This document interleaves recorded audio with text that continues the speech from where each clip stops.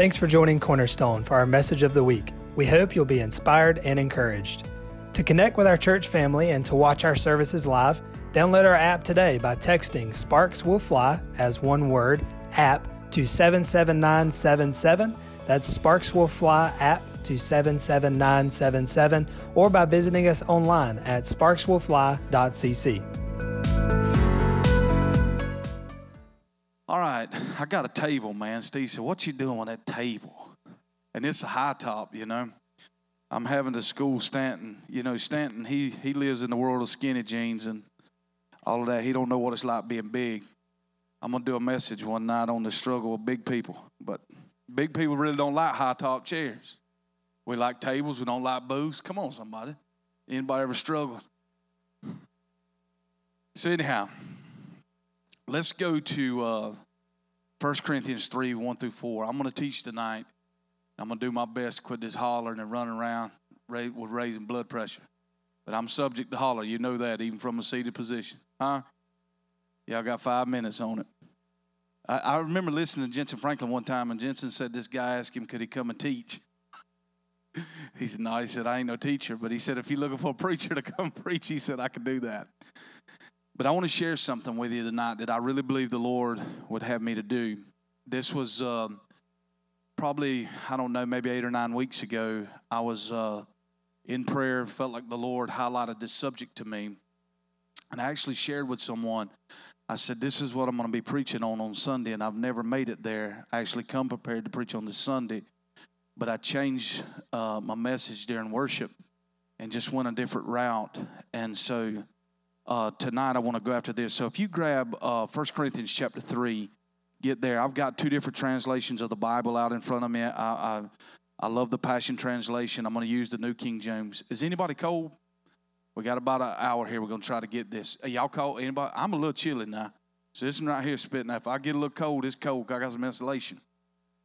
So I'm going to, while you grab that, I'm going to grab Psalms 133, and I'm going to read this verse of scripture out of Psalms 133 out of the Passion Translation. Y'all good? How many's got your Bible? Because we're going to learn something tonight in this place. All right, Psalms 133 says, how truly wonderful and delightful to see our brothers and sisters living together in sweet unity. It is precious as the sacred scented oil flowing from the head of the high priest Aaron, dripping down upon his beard and running all the way down to the hem of his priestly robes. The heavenly harmony can be compared to the dew dripping from the skies upon Mount Hermon, refreshing the mountain slopes of Israel. Far from this realm of sweet harmony, God will release his eternal blessing, the promise of life forever. Where there's the blessing and where there's promise of life forever, dwell in unity of the brethren. How many knows that's God's heart and desire? Now, after being at this for some close now 20 years, it's, you know, that's why Jesus only chose 12. And he had enough problems with the 12. Come on, y'all. That's why he retreated a lot of times with just 3 folk. Hello. But it's God's will for us to dwell what? In unity. Now, the subject I want to deal tonight with, I just want to lay some foundation of this. I'm 23 years old. I can take you to the spot in the carpet. Actually, that building's redone now. But I had an encounter with the Lord on a Friday night in a prayer meeting. And it was over the subject in James chapter 3 of envy and jealousy. And I remember the Lord taking me on a journey and led me down many paths. I know this subject well because I've battled this subject in my own life. Let me just say this. Tonight, there's not a person in this room that does not deal with this subject. Y'all with me? And so the reason you say, well, why are you going after a subject like this? Because anytime there's a movement shows up, let me tell you this. The number one killer to every move of God is not fornication. It's not cause the preacher run off with a harlot. The number one killer to every move of God is envy that rises up within the saints. Shuts it down. And what happens is, and that is a result because we're not secure in our identity and who God says we are. And I heard it say like this, once you discover who God called you to be, you'll have no desire to be no one else. Because God doesn't need another John Bagley. He doesn't need another fat, bald-headed preacher screaming. What he needs is a Steve Batts to be him. What he needs is a David Steinbach to be him, a Brian Basso be him, and Catherine be her.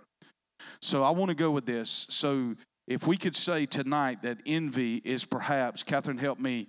I've got tons of notes on this. And let me just say this. A lot of my notes tonight, I don't usually tell you where I dig at, but I'm going to tell you where I'm digging at. Because this is well worth your purchase of everybody in this room. There's a book by Bob. I don't know if his last name is pronounced Sorg or is it Sorgi. I don't know. But it's Sorge, and it's called Envy, the Enemy Within. Everyone in this room needs to read that book. If we would get this subject right, we could all learn how to march in cadence. Because how many knows we made mention of Sunday of the army that Joel saw? One of the things about Joel's army that he saw is there a key thing in Joel chapter 2. It says this army knows how that they march in battle array. That battle array is martial array. They know how to march in cadence. So everyone knows their place inside that body. Are you with me? And they're marching at the same pace. They're marching in a battle array or martial array. So listen to this. Envy has the power to sabotage our personal destiny in God because God cannot honor our efforts when they are subliminally driven by impure motives. Now, let me just say this. It's danger for us to look at each other and try to figure out the motives of our heart. And most people, when they say they walk in discernment and they walk in judgment, what they're really walking in, I'm just telling you because I've lived long enough, they're walking through places of the heart that has not been healed. And they're looking at Saul, they're looking at David through the lenses of Saul because Saul began to eye him from the day forward. When did Saul begin to eye David? It was not when he killed Goliath. You with me? It's not when David killed Goliath that he eyed him. He was actually celebrating young David's victory when he come back. But when he came back into town, Saul found out he was not the beloved preacher anymore. And he had a chance of fathering something. Listen to me. He had a chance to father a new generation of warriors. But my God, I feel the Lord. But because he was not secure in his identity, the Bible says that envy and jealousy rose up in Saul's heart when he heard the women sing the song that Saul has slain his thousands, but David has slain his 10,000. Now, David hasn't slain anyone but a giant called Goliath at this moment. But prophetically, they're singing over a young generation. They're singing over a young warrior that he's about to slay 10,000s. He's going to accomplish what Saul has never been able to accomplish.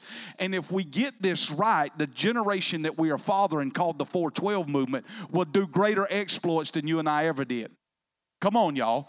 That means, listen, I'm watching this through the lens of Stanton, where he's at 24 versus where I was at. And then he was able to look into the eyes of a young man last night that's 19, that's further down the road than where he was at 19. This is when we do it correctly. We create momentum this way. But what has to be killed in our hearts is the insecurities that when we look in them, that we don't begin to sabotage what's in front of us, and we begin to get at a place and realize we're secure enough in God that we can celebrate their victories. Now let's look at this. So envy has the power to sabotage your personal destiny. There ain't no devil in hell can stop what God has for you. You are your own worst enemy. Come on, y'all. You are your own worst enemy. All right? Listen, God cannot honor, He's not going to honor as long as envy remains in the crevices of our heart. Our fruitfulness in Christ will be inescapable. It will be inescapable and it will be impeded. Now, let's look at 1 Corinthians chapter 3, verse 1 through 4. 1 Corinthians chapter 3, verse 1 through 4. And I, brethren, could not speak to you as to spiritual people, but as to carnal, as to babes in Christ. Now look at this, is the Apostle Paul to the church at Corinth. I couldn't come to speak to you as spiritual people, but as to carnal, as to babes in Christ. I fed you with milk and not with solid food, for until now you were not able to receive it, and even now you are not able. For you are still carnal, for you are still carnal, for where there are envy and strife and divisions among you, are you not carnal and behaving like mere men? And for when one says, I am for Paul, and another says, I am Apollos, are you not carnal?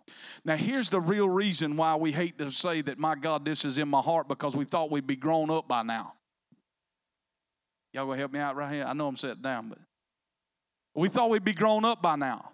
But Paul says anytime that there's not unity in the body, and anytime that envy and jealousy and strife and contention shows up in a body, it does not reveal our maturity, but it reveals our immaturity.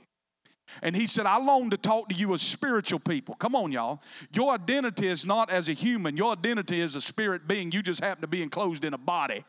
And he said, I come to talk some deep stuff to some deep spiritual people, but you are infants in Christ. You are babes. You're not ready to handle the deep spiritual stuff because you're acting like mere men, because you are envious and jealous of each other. You with me? Now, while we struggle with envy, these are some good notes right here. Number one, I'm not fully established and at rest in my identity in Christ. Number two, I have insecurities that have not been fully healed through the power of His grace.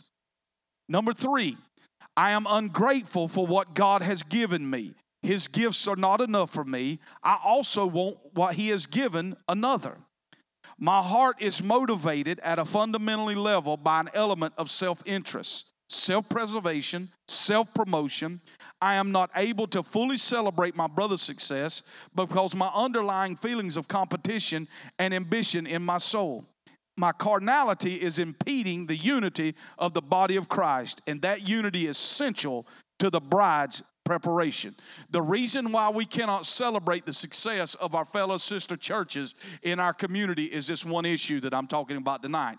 Because most of our pastors believe at the core belief that they're here to compete with every other pastor. Brothers compete, but fathers complete. We need a father and a mother movement to rise up in the church. Come on, y'all. When envy becomes easy to confess, victory comes with closer reach. That deals with any sin in our life. It is the lie of the enemy to make us believe we're the only ones struggling with what we struggle with. But once you cut the light on whatever you have struggling with in your heart, it loses its ground immediately. Vine's Expositionary Dictionary has defined envy as the feeling of displeasure produced by the witnessing or the hearing of the advantage or the prosperity of others. Webster's Dictionary defines envy as the painful advantage enjoyed by another, joined with a desire to possess the same advantage. Now let's go to Galatians chapter 5. I hope you're all right with this. Galatians chapter 5. I preached this message, I guess it was maybe getting close to 10 years ago now. And I remember coming off that stage that night, and the pastor of that church came up to me, and I'll tell you where it was. It used to be on their website. I preached it at Southland, and right the time I come off the stage, Pastor Dale come to me, and he said, this will be a life message that you'll preach the rest of your life. He said that God's given you, this is just a life message that you'll preach. All right, so let's go to Galatians chapter 5, verse 19.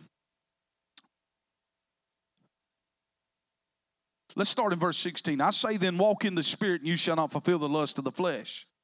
For the flesh lusts against the Spirit, and the Spirit against the flesh. And these are contrary to one another, so that you do not do the things that you wish. But if you're led by the Spirit, you're not under the law. Now the works of the flesh are evident, which are adultery, fornication, uncleanness, lewdness, idolatry, sorcery, hatred, contentions, jealousy, outbursts of wrath, selfish ambitions, dissensions, heresies, envies, murders, drunkenness, rivalries, and the like of which I tell you beforehand, just as I also told you in the times past, those who practice such things will not inherit the kingdom of God. But the fruit of the Spirit is love, joy, peace, long-suffering, kindness, goodness, faithfulness, gentleness, self-control.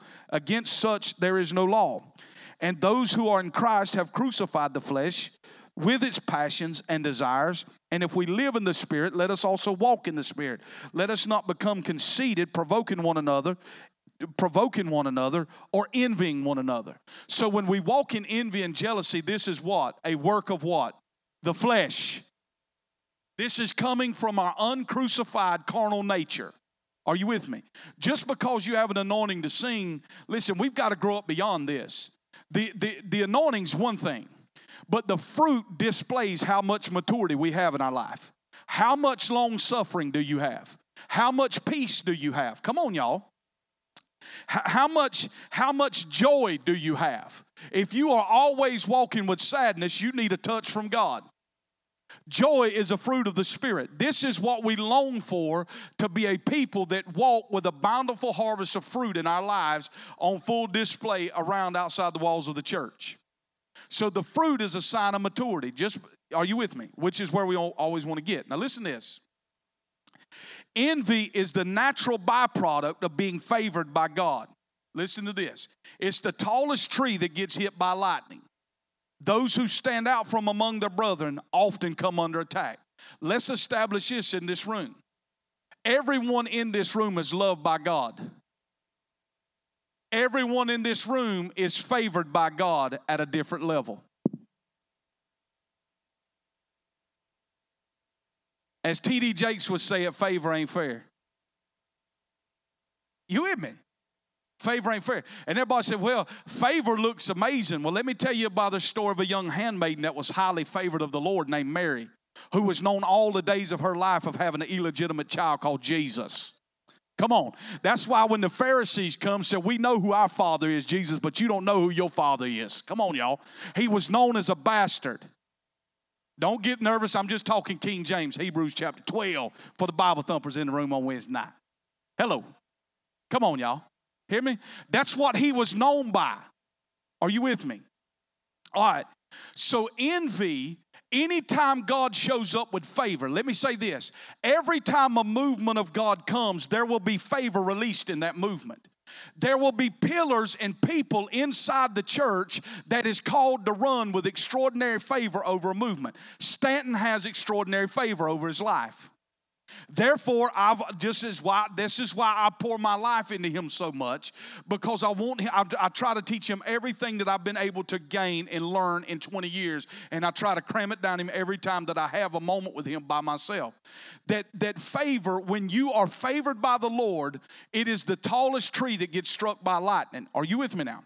So you're always going to come under attack by other people that are insecure in their place in the Lord.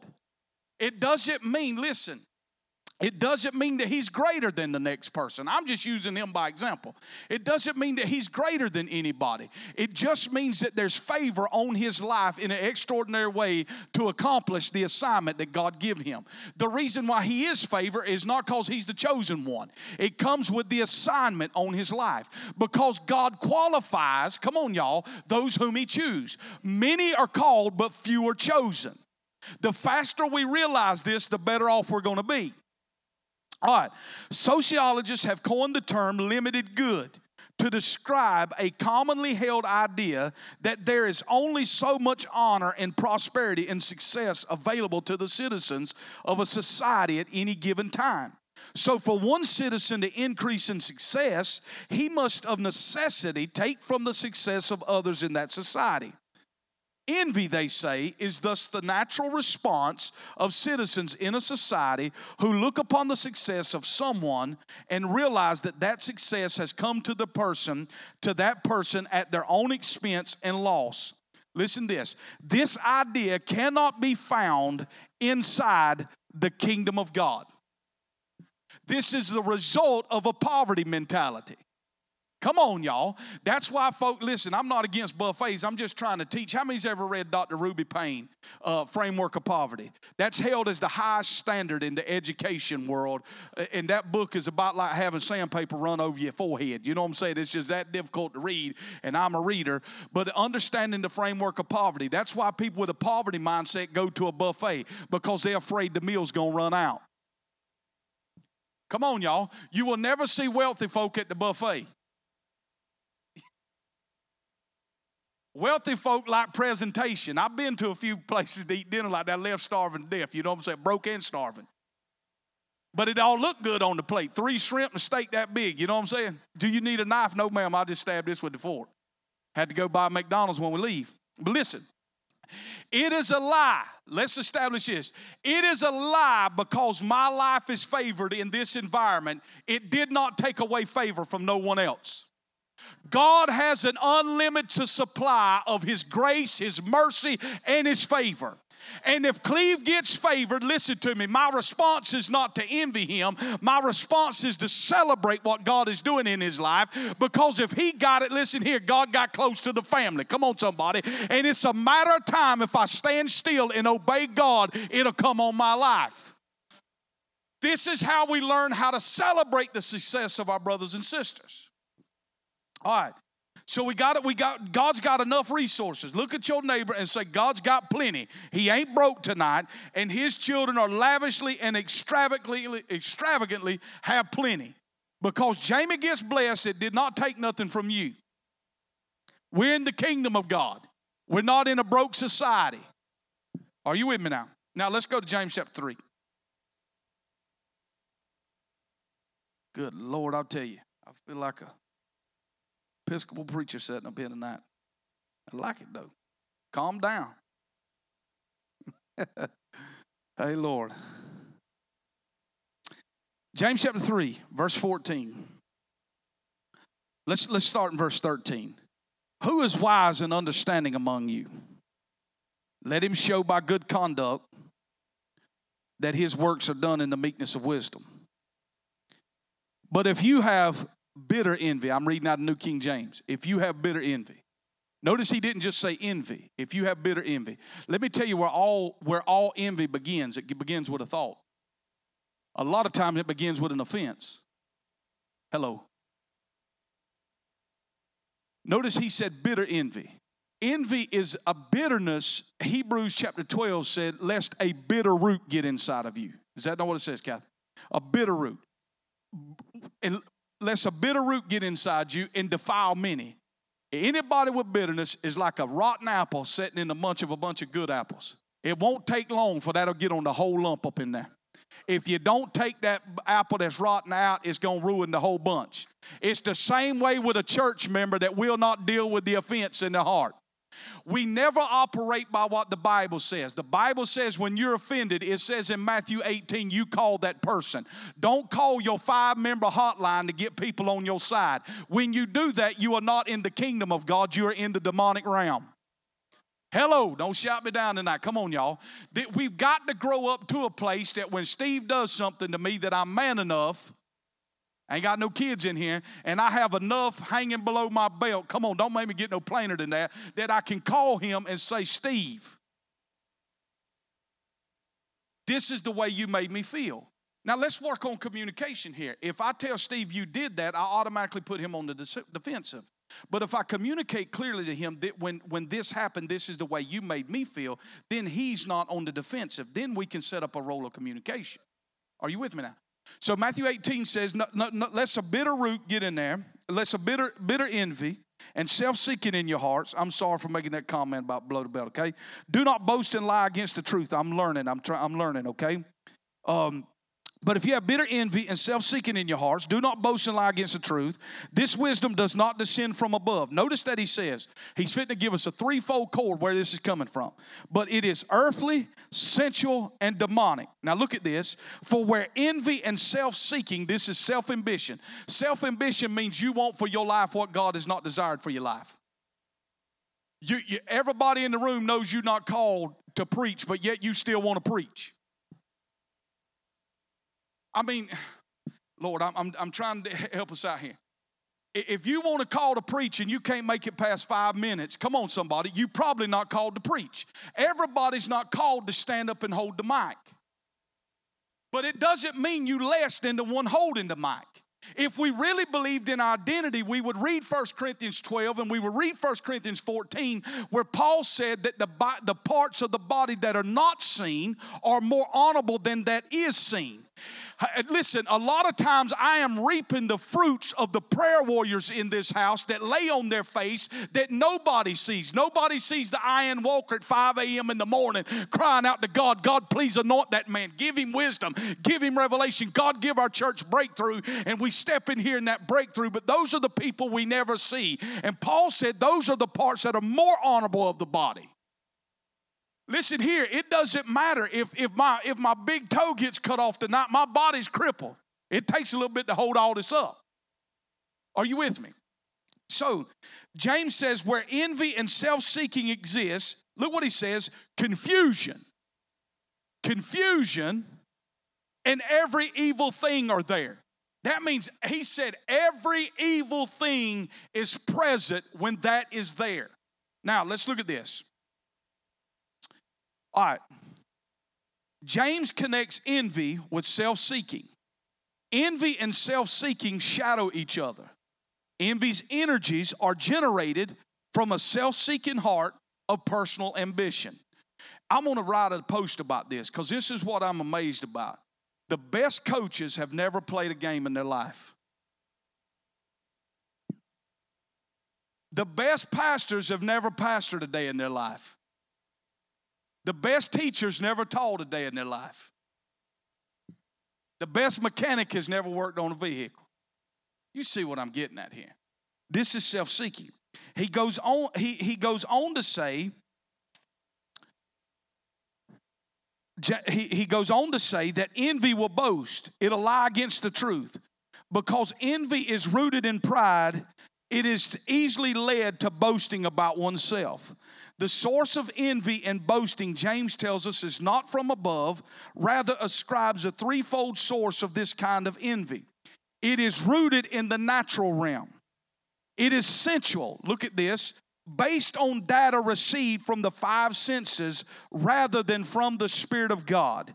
It is demonic, inflamed by demonic activity. Now let's look at this. I got this side note right here I want to go to. Go to the book of Isaiah chapter 11. I want to show you something remarkable right here. Isaiah chapter 11. Y'all okay? Isaiah chapter 11.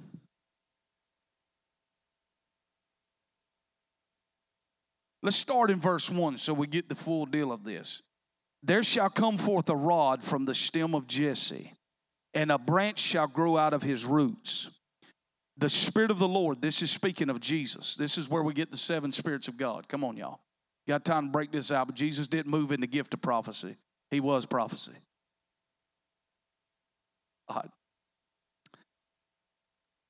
The Spirit of the Lord shall rest upon him. Look at this. The Spirit of wisdom and understanding. The Spirit of counsel and might. Church counsel always precedes might. Everywhere it is listed. He shall be called Wonderful Counselor, Mighty God. The counsel of God releases the might of God. All right. The Spirit of counsel and might, the Spirit of knowledge and the fear of the Lord. Verse 3, his delight is in the fear of the Lord. He shall not judge by the sight of his eyes, nor decide by the hearing of his ears. Most of us judge in the church by what? What we've seen and heard. And most of the judgment comes from secondhand information. I don't know about y'all, I'm just teaching tonight, but I learned this in little school. When we was in little school, we had a line. We started out the line, and this is what we said. Johnny's overweight. Come on, just eat anything. Johnny ate a cheeseburger. By the end of the line, it was so far off the original statement, it wasn't even close. We judge by the seeing of the eye and the hearing of the ear. Jesus never judged by the seeing of his eyes or the hearing of his ears. Where did he get his information from? The Spirit of God. All right. Where envy and self-seeking exist, confusion and every evil thing is there. Just as self-seeking shadows envy, so does strife. Strife is a contention between people, a struggle for superiority. Strife is often motivated by envy. Now let's look at Philippians chapter 1. We're about to get in some good stuff. Just hang on. I plan to preach here in just a minute. Let's go to Philippians chapter 1. Philippians chapter 1. Where's the book of Philippians? I think it's the Old Testament. Right here. Philippians chapter 1, verse 15 says this. Let's look at verse 12. I can't just jump in the middle of this text. But I want you to know, brethren, that the things which happened to me have actually turned out for the furtherance of the gospel, so that it has become evident to the whole palace guard and to all the rest that my chains are in Christ. Look at Paul. He's in the Philippian jail cell here writing. You with me? He's winning this whole place. And most of the brethren in the Lord, having become confident by my chains, are much more bold to speak the word without fear. Some indeed preach Christ even from envy and strife. Look at this. Some preach Christ from envy and strife, some also from goodwill. The former preach Christ from selfish ambition, not sincerely, supposing to add to my affliction and to my chains. But the latter out of love, knowing that I am appointed for the defense of the gospel. What then? Only that in every way, whether in pretense or in truth, Christ is preached, and in this I rejoice. Yes, I will rejoice. Now, like James, Paul links envy with self-ambition. Selfish ambition is just one word in the original text. Listen to this.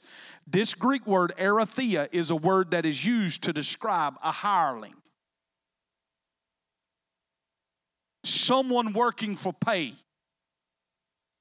Someone who is concerned only with his own welfare. A person who is susceptible to being bribed.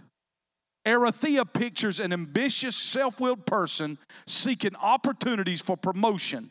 The opposite motivation for preaching the gospel was out of love. Here's what you must trust. I want to go back to this, and I want to deal with this right here, this subject right here. I am 18 years old. I'm called to preach the gospel. By the time I'm 20, I'm fully an itinerant preacher. I'm preaching all over the place. I've done made it to Jacksonville. I didn't know how to drive there, so I had to get someone to drive me because you go to a little old town, small like Bacon County. We didn't have nothing but a traffic light when I grew up. I ain't even seen the interstate. Come on, y'all. I'm just telling you the truth about my life. And when I met Catherine, that was the second time I'd ever seen the ocean. I've come a long ways. I got a long way to go, but I ain't where I started, praise God. So I'm preaching in Jackson, I'm fully itinerant. At this time, I've met Steve, I've met this house, I've met Pastor Dale, and the time I'm 22, I'm ordained up under a network called CFM. CFM at this point has probably 70 to 80 preachers meeting once a month in Douglas, Georgia. Donna, you'll remember all of this. And so at this time, there was a young man that grew up with me. He went to high school with me. He accepted the call to preach 3 years after I did. I was teaching him. I wanted to be Rod Parsley at the time. He wanted to be Jensen Franklin. So I had my hair. That was when I had hair. I had dark hair. Had it gelled up, flared up in the front like Parsley had in the 90s. If you watch Parsley in the 90s, that's the way he did. He had it gelled up. Had the breakthrough lapel pin, the breakthrough Bible. I was a covenant partner the whole 9 yards. Went to his crusades. He was my hero in the faith. That's who I wanted to be. I wanted to be able to preach like him one day. So in this, I'm gathered around all my brethren here. And so this young guy that we've got in 1999, we got Jensen Franklin used to do a top 10 every year from Free Chapel. It was the top 10. We had the top 10 cassettes. I can still tell you what most of those messages was. He had one called Drop the Rock on there. He just had, it was just a lot of stuff. We gleaned the fire. We burnt those tapes up nearly by it, listened to them. We could preach those messages by good as Jensen had. We listened to them so much. And so this young man is in there. And so he's sitting in a church one night. He's sitting in our church. There became a church that was available that was about 2 hours from where we were from. This young man was put in this church, and it seemed like overnight. Nothing ever happens overnight, you know what I'm saying? But it seemed like overnight to me that, he just became an overnight success. So we would have to go to the meetings. And every month, the first 20 minutes of the meetings, this guy was brought up to the front. He was told how awesome he was. My God, people's overflowing this church. They parking in the flower beds. God's on the move. Now, I'm going to be honest with you. The more I heard it, the madder I got. Hello. I'm thinking, you know what? I wish we'd get to something spiritual because I'm about sick and tired of hearing these stories every time. Y'all don't know no language like that, huh? I tell you what, he don't know the real joke. I know the real man. The real man calling me for revelation. They ain't heard me preach. Let me tell you something. Every time that was going on, God was just knocking out another calendar for me. Just keep setting. So this is what you got to come to terms with, just like I came to terms with when I was 23 years old. You got to understand that God knows where you're at. You got to understand that God can see through your shingles. He knows your house address. He knows your email address. He knows your phone number. Come on, somebody. He knows you're rising up till you're going down. And promotion comes from the Lord. It does not come from the east, and it does not come from the west. And if man puts you there, man has to keep you there. Any door that you pry open yourself, you will have to keep yourself there. I'm teaching good right here, y'all. But any place that God puts you there, God will keep you there, and no man can pull you out of that hole. So I'm telling you as a man, listen to me. All of us in here wants the stairwell. You do not want the elevator. If you get the elevator, you will be unqualified to reign over your destination. But if you get the steps to your destination, God will develop in you integrity and character. This is the process. Are you with me? All right. So we had to come to terms with this. I had got to this place one time that I've really wanted to give up. I say the many give ups more than I can count. But the two real give ups that I'm telling you, really throwing the towel, this was one of them because I was sick of everybody else getting promoted around me. Now let's establish this. When God promotes our brother and sister, He is not going to do it in the secret place in my office. When Samuel pulls up to David's house to anoint the child, to be king over Israel, God didn't tell him, now Samuel, this is what I want you to do. I want you to go up to Jesse's house and find the next king, but I want you to take him in the green room. No. I want you to have every brother outside that room, outside the road, and I want you to pour the ram's horn on. That's the way God will do it, and that's the way He's going to do it, and He'll continue to do that way. Because God will promote the person on your job that you feel like you're more qualified for the position. Come on, I'll preach some kind. I'll get it out of the church in the business world. God will promote the employee that you know don't deserve it. He's going to do it just to check your heart. And if you can't honor that person, then you will never get the job that you're trying to get. That is good right there, Pastor Bagley. Matthew chapter 6, Jesus teaches three things that we do in secret. Talk about our brother and sister. Talk about how horrible the pastor's doing. Come on. And I wonder what he's doing with the money. Three things Jesus said that we do in secret. We pray in secret, fast in secret, and we give in secret. This is what he said, right? He said, if you are faithful with these things in secret, I will what? Reward you openly. I'm going to bless you with favor. Favor never comes in the hidden place. Favor comes openly as a result of what's going on in the hidden place. My God, that's good. Thank you, Catherine Wright, for helping me. David's always going to be anointed in front of his brothers. We never saw the issue of envy show up in the Bible until we had two brothers on the earth. We don't see an issue with envy with Adam. He wasn't never envious of Eve. Listen to me. Envy is never an issue to fathers and mothers. It is an issue with brothers and sisters and immature believers. Brothers compete, but fathers always complete. You never hear dad in the stand saying, my God, I can't believe that son of mine just hit another home run. He's one home run shy away from breaking my record. God, I hope he breaks his legs. Come on, y'all.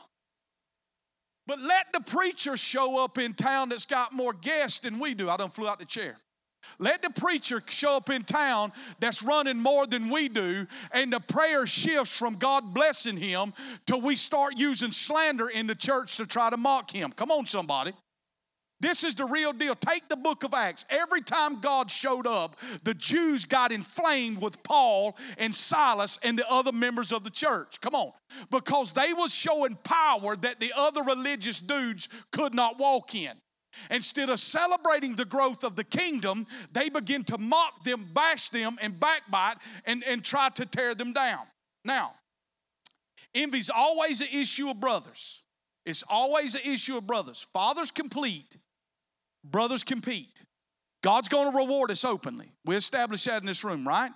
God's going to reward folks openly for what they do faithful in the secret place. That's just going to be a law of the land. It don't matter how big we grow, okay? If we at 500 or if we at 50, somebody's going to have more favor than us. My God, I got a long way to go right here if y'all can take it. Let's go to Luke chapter 13. I'm going to read this out of the Passion Translation just because I brought it up here. Luke chapter 13. Y'all okay? Let me know when we get to the place we can't obtain no more, and I'll quit. What I'm just saying is because I know you can't hold but so much information. I don't want to overload you. I done told you where I ain't got, but really the first 3 chapters of synopsis right here of how good that book is. I'm just telling you. I just think that I'm just at a place to where I'm trying to do issues in my own heart. All right, Luke chapter 13. Let's go to verse 10. One Sabbath day, while Jesus was teaching in the synagogue, he encountered a seriously handicapped woman. She was crippled and had been doubled over for 18 years. Her condition was caused by a demonic spirit of bondage that had left her unable to stand up straight. When Jesus saw her condition, he called her over gently, laid his hands on her. Then he said, "Dear woman, you are free. I release you from this crippling spirit." Instantly she stood straight and tall and overflowed with glorious praises to God. The Jewish leader who was in charge of the synagogue, here's the pastor. Now Jesus is a visiting preacher. Come on, y'all. Here's the pastor of the synagogue, was infuriated. He was infuriated over Jesus healing on the Sabbath day. Look what he said. In the King James, it says he stands up and charges the crowd. Jesus is the visiting preacher. He sees a woman sitting in the church. Been for 18 years. Crippled by a demonic spirit. Looks at her, has compassion on her. Releases her from the demonic spirit. She stands up straight, praising God. This happens, the pastor jumps up. Charges the crowd. 6 days men ought to work and not on the Sabbath. Jesus looks at him, and I love, we're going the language of the New King James. He says, "Pastor, I'm sorry." He looks at him and says, "Hypocrite." Oh, y'all ain't in the Bible. Come on, y'all. This kind of like, come on, y'all. Hypocrite. Which one of you has an ox that gets in the ditch on the Sabbath? Don't go and loose him. Now, do you think this pastor, do you think his passion is for the Sabbath? Absolutely not. I'm just trying to help us here. Listen to me. Envy will always put the secondary issue on the main table so it can remain hidden. He don't even care about them kids out there on the field. Oh, man, get off me right here. Look at what he's doing. That's the secondary issue. Here was the issue of the heart that Jesus cut straight through all the... Y'all with me? I'm trying to preach this in a holiness type environment. Yeah. People get nervous. Hey, she's nervous. I ain't cussing, okay? I'm not that mad. Y'all calm down. His life, that preacher down at Cornerstone cussing. You heard him tonight. Listen, he cut through all the mess. He cut through it right there. He said, "Listen, dude, you're not upset about the Sabbath. You trying to make this out to the crowd that you're upset about the Sabbath. You're a hypocrite. Let's cut through the mess right here. What you upset is I just showed and demonstrated power that you ain't never walked in. And I showed up on your home turf and did what you couldn't do for 18 years. Now, let me tell you this. There's always going to be people that look better, got bigger muscles, more anointed. You're going to have to settle that in your heart. When the greater anointing shows up, instead of envying it, if you will honor it, you can drink from the cup.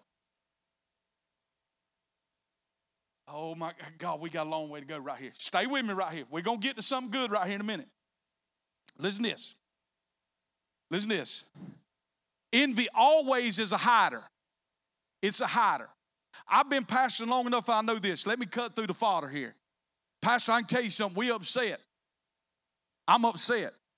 There's several people mad. Let me interpret that for you. I'm upset, and it's just me and my family. Ain't no we to it. We not in France. See, I'm a shepherd, y'all. I'm trying to help us out in an environment here. Come on, y'all. If I didn't love you, I'd come in here in my collar shirt and tell you life is grand and great. I'm just trying to tell you, if we're going to honor a movement, we're going to build a whole generation, these are things we're going to have to deal with. Because the little young ones over there right there is going to outrun us left and right. When we sitting in here in a doodle bug, they're going to come in here like a Ferrari and blow us loose. Are you with me now? And the deal is we got to have our hearts circumcised in this environment and realize, by gosh, listen, it ain't about me no more. I've done got all the trophies I want. Come on, somebody. I done got all the accolades I ever need, and God tells me an attaboy every time I'm in the secret place, and I'm bigger than that, and I can allow someone else on the stage to get some of the gravy that falls off the table. Hello.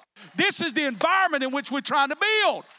And we never going to build this till we grow to a place and we realize it is not about me. It's not about Pastor John. It's not about Cleve. I'm just privileged to hold this mic every week. Are you with me? And here's the real deal. The Bible says I'm going to come under stricter judgment and I'll be held for every word that I teach you. Come on, y'all. These are the issues that are killing the movement. It's killing the advancement of our community. There can be no blessing where there is no unity. My God, I about feel the Holy, I'm telling you. Listen, as elders, 3 of them in here, when we get into financial lack in this church, I do not look at the tithing record. Because the financial lack on this building don't have nothing to do with the tithing record, whether Steve's giving his check or not. The first place I look is the men that are called to lead in this environment with us to see wherever there's disunity. Because God said, I will command the blessing on unity. Where there is unity, whatever organization you have, if you break unity, you have opened the gates of hell to tear that organization down. I can show you outside. Don't even worry about Christians. Don't even worry about Christians. The whole Tower of Babel is a man-made effort to get to God. And God had to confuse their language because they were working together. Don't tell me the power of unity. The power of unity was any 2 of you touch and agree on one thing. If you can get somebody to unify on that, come on somebody, that thing shall be established. There's a power in unity. Envy comes to disunify us because listen to this. As long as our crosshairs are on each other in this building, we lose. Meanwhile, the enemy laughs at our foolish fodder amongst each other. All right, I'm going to calm down. Let me get back. I'm trying to get a job at the Baptist church. I got to calm down. I'm going to quit, man. I've been in all of them. I got friends in all of them, okay? Man, people, it's always a hider. Look at your neighbor and say, envy is always a hider. It clothes itself and cloaks itself. It clothes itself and cloaks of noble passion. I'm passionate about this. I'm passionate about this now, Pastor. I'm passionate. Envy never wants to be discovered, so it generates a noble zeal that deflects all eyes onto the secondary issue. It deflects all the attention on, it's the Sabbath. He's healing on the Sabbath. Nobody cared. The woman, listen, somebody dying of cancer, don't care if it's Wednesday or Tuesday. They just need a miracle. All right. Let's go to Numbers chapter 11. I'm watching the clock right there. I got to 8:30. You can't go get your kids to 8:30.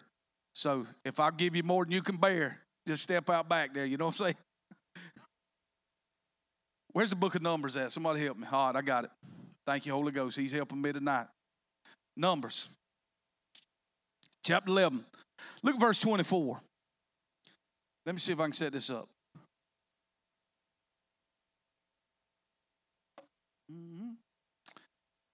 So Moses went out and told the people the words of the Lord, and he gathered 70 men of the elders of the people and placed them around the tabernacle.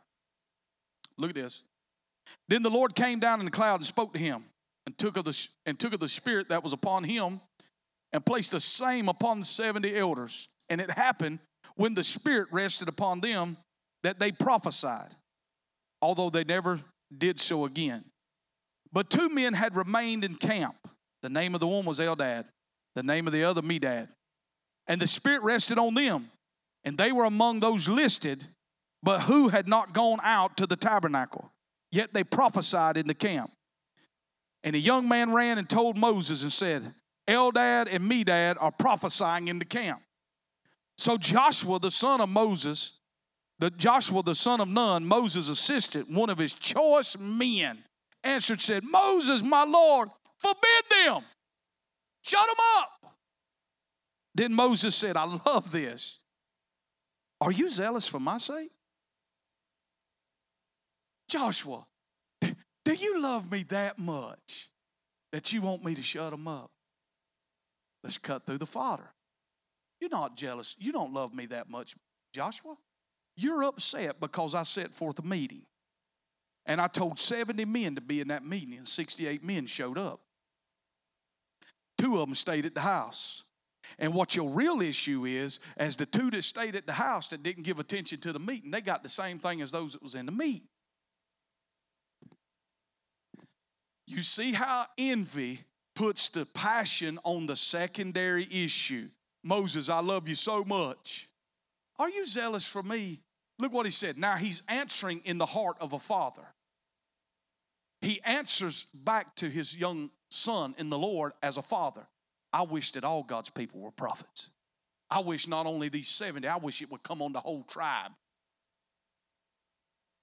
Now, let's finish up with this in the time we got left. Jesus dedicates 2 parables in Matthew chapter 20, Matthew chapter 25. 20 is a parable of the laborers. In the story, they go out and hire workers at daylight. He sets forth the standard. I'm going to give you a denario for a day's work. They're busting it, working. A few hours later, they go out and get some more workers. A few hours later, go get some more workers. About an hour before knockoff time, he goes out and gets one more group of laborers, brings them in. Then they hear the bell ring, 5 o'clock. We made it. He's divvying up the salaries. Calls the first group in. There's your pay for the day. There's your denario. Second group, denario. Now you're probably thinking, hey, at this point, I don't like that right there. Now the second group, they show up about 10 o'clock.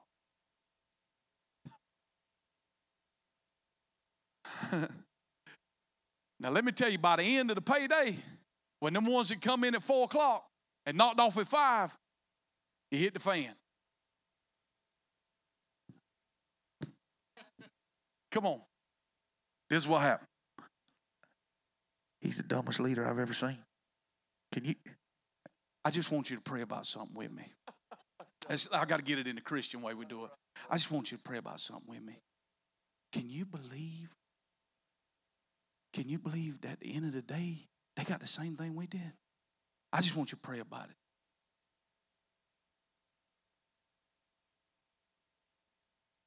Oh, God, help us. What was the issue? Let me break that parable down to you. Some of us have fought hell for 20 years to get where we're at. But if you see yourself as a homesteader, a pioneer, we got big in that. And I believe I'm called to be I cried many a time over Rick Pino's song, Pioneer. I cry over it tonight going home for turning it on. That means, let's look at John. John is preparing the way, first cousin of Jesus, preparing the way for him. You with me? The Bible says his disciples leave him and join up with Jesus.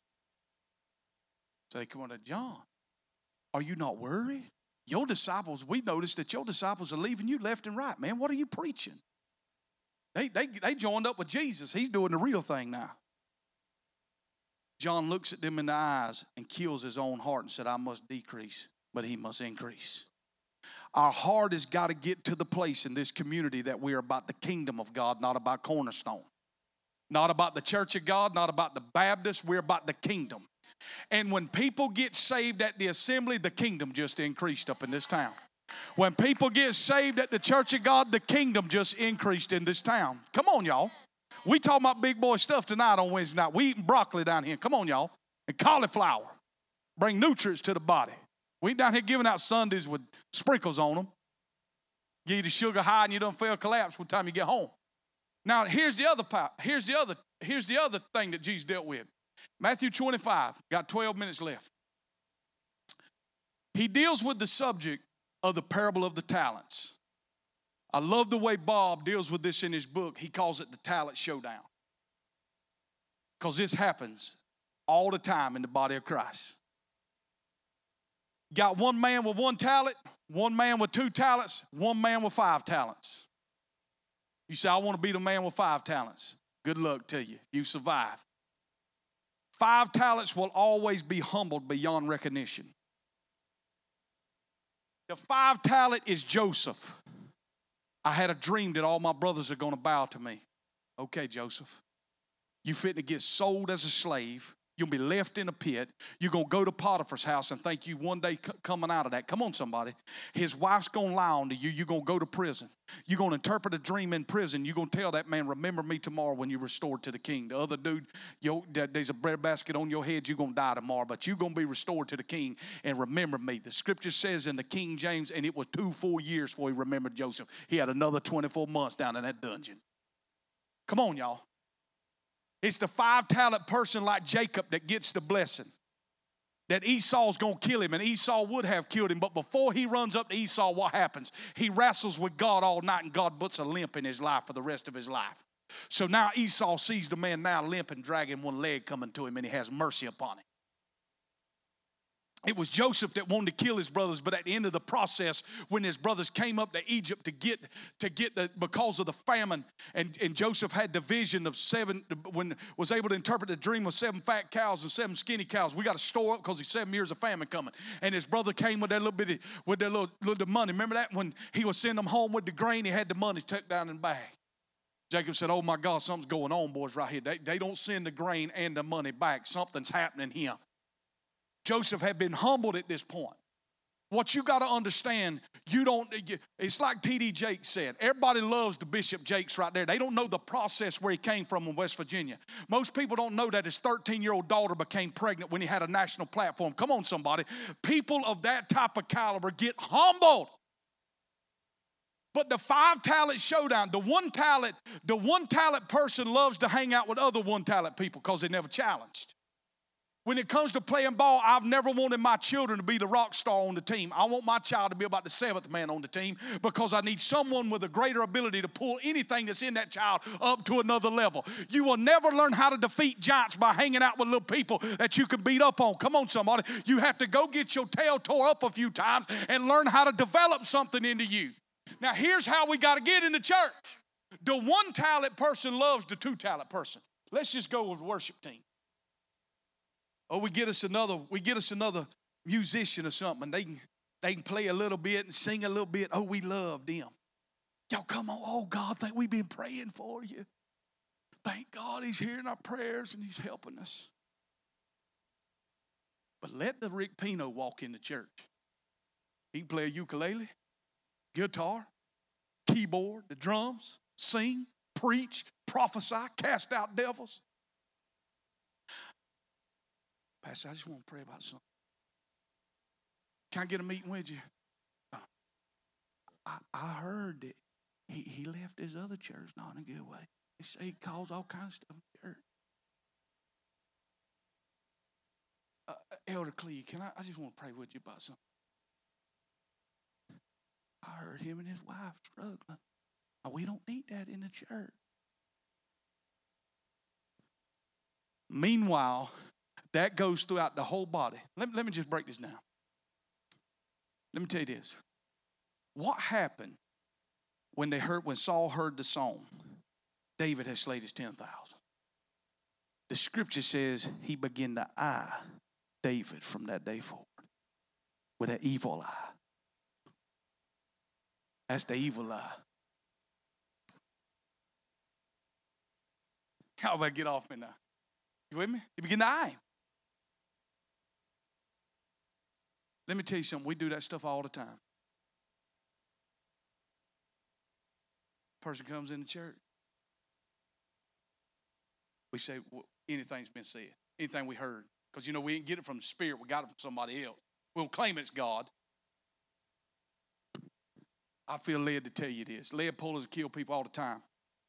They still kill them. That's why you can't go in there unless you got a full suit on to deal with a house that's got lead paint in it, because it'll kill you. And it's killing the... Listen, envy killed the body of Jesus when he arrived on the earth. It's still killing him today.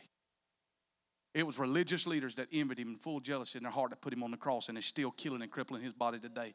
This is why we cannot sustain a movement. This is why we cannot move forward in true kingdom authority. This is why we keep burying people with cancer in the church and the whole 9 yards. It's not because God is not willing to move. It is because of the issues in our heart that we're unwilling to deal with and get to the cross. What are you saying tonight? I'm telling you, before you judge your brother, why don't you get yourself in a prayer closet and say, God, help me. Caleb Capan, I don't know if she here or not, but she put something on Facebook that's worthy to be thing. And I just happened to pick up Catherine's phone and said, before you talk to someone else about it, talk to God about it. If we could handle that one thing right there, by the time here and Christmas comes, we'll be a massive revival come January. Hello. So the one talent person, I don't mind playing with people with one talent. It's kind of like the Sandlot when they showed up. It's easy, Rodriguez, when you play with a fat kid. We play on real field. So we don't mind hanging out with the one talent. But let me show you the proper response. If we would do this, we would grow into maturity. The fastest way for you to grow in maturity is to get with someone who's doing what you want to do. They further down the road than you. If you're praying for a breakthrough in finances, God is not going to bring a broke person in your life. He's going to bring a wealthy person in your life. They're not going to drive a Volkswagen held together by Christian bumper stickers. They're going to probably be in some foreign vehicle.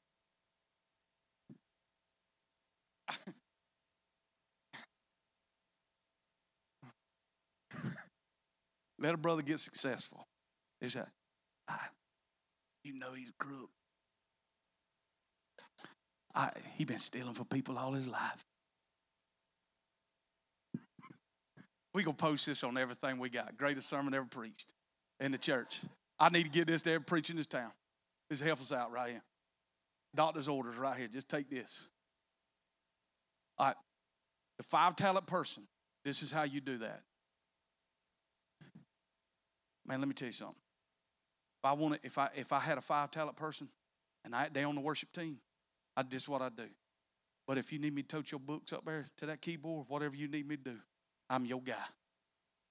I'm your guy. I'm your guy. I just want to sit down here and watch you do what you do. How you do what you do. Can you show me how you do what you do? Let me tell you this. John Paul Jackson, when he was a young man, he was gifted to be able to interpret dreams even when he was an engineer in the business world. God had blessed him to interpret dreams.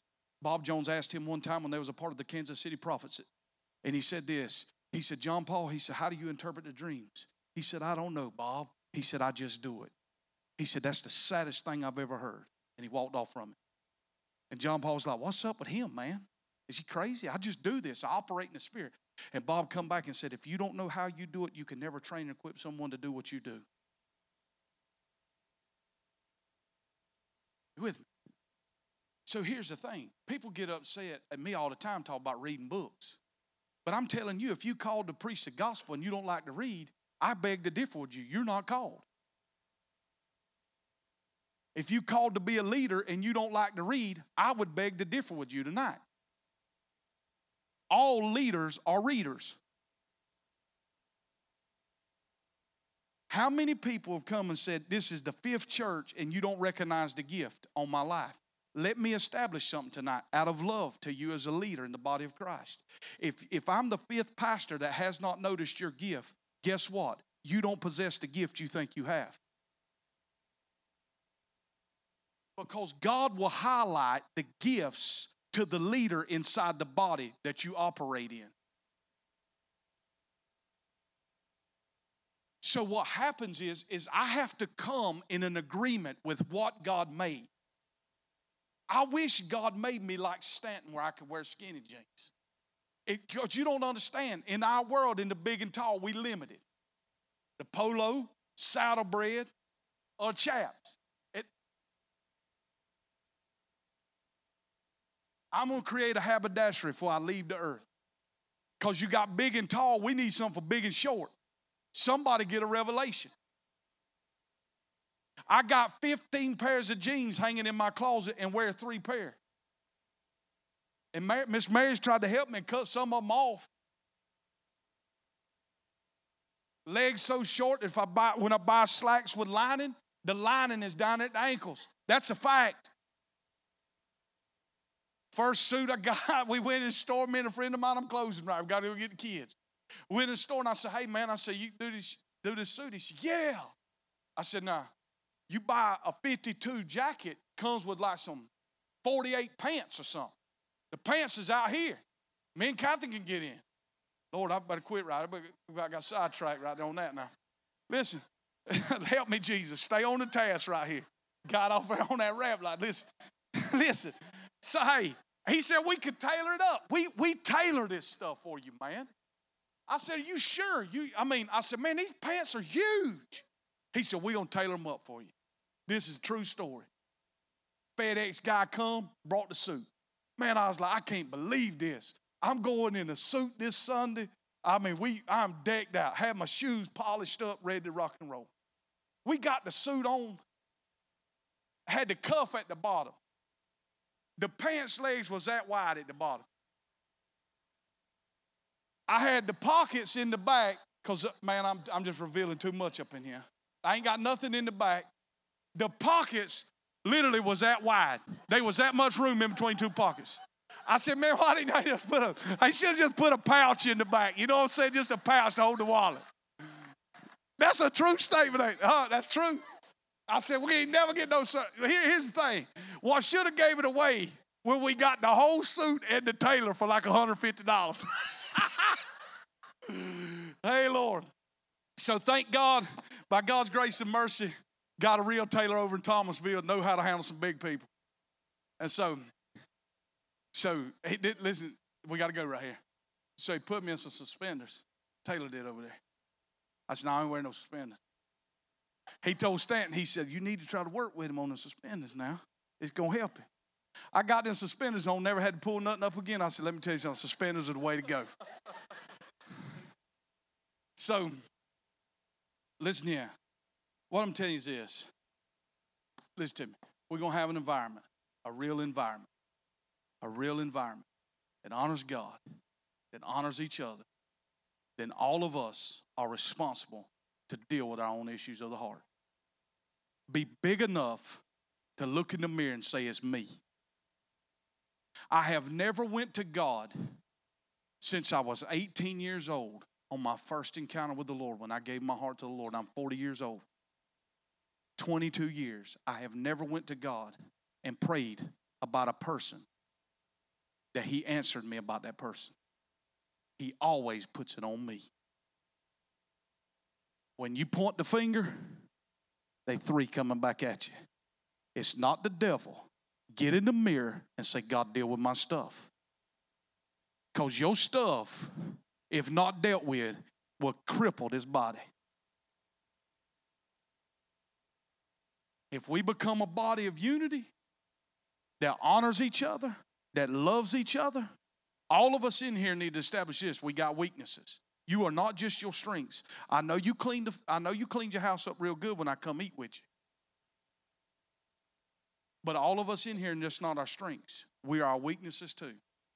And you have to deal with your own weaknesses. You with me? That's a part of the growth and maturity. Let's pray. Father, we thank you for tonight. We thank you for the power of your word. I thank you, Lord, for the joy that I feel in this place, the goodness that I feel in my soul in this house right now. I thank you, Lord, for the power of your word, that it is a sword, and it's not necessarily a sword to take the head of the enemy off. It's a sword that I can pick the shrapnel out of my own body. And I thank you, Lord God, that you're going to help us deal with the issues that cripple us, that disunify us, that bring schisms in the body. And every time there's a schism in the body, the devil has the ability to get a foothold on us. So, Lord, I pray that you give us a deep love for one another. You help us deal with our stuff and grow us up into you. Father, I say this. I want maturity in my life. I want to be the man that you say I am, and I want the process in my life to develop me into that. In Jesus' mighty name, amen and amen. God bless you all. We'll see you here Sunday morning. We hope you enjoyed our message of the week. Thanks for joining us. Our passion at Cornerstone is our family atmosphere built on deep relationships. We want to connect with you. Please take a moment and download our app and connect with us on social media to stay updated with all things Cornerstone. We pray you have a wonderful week.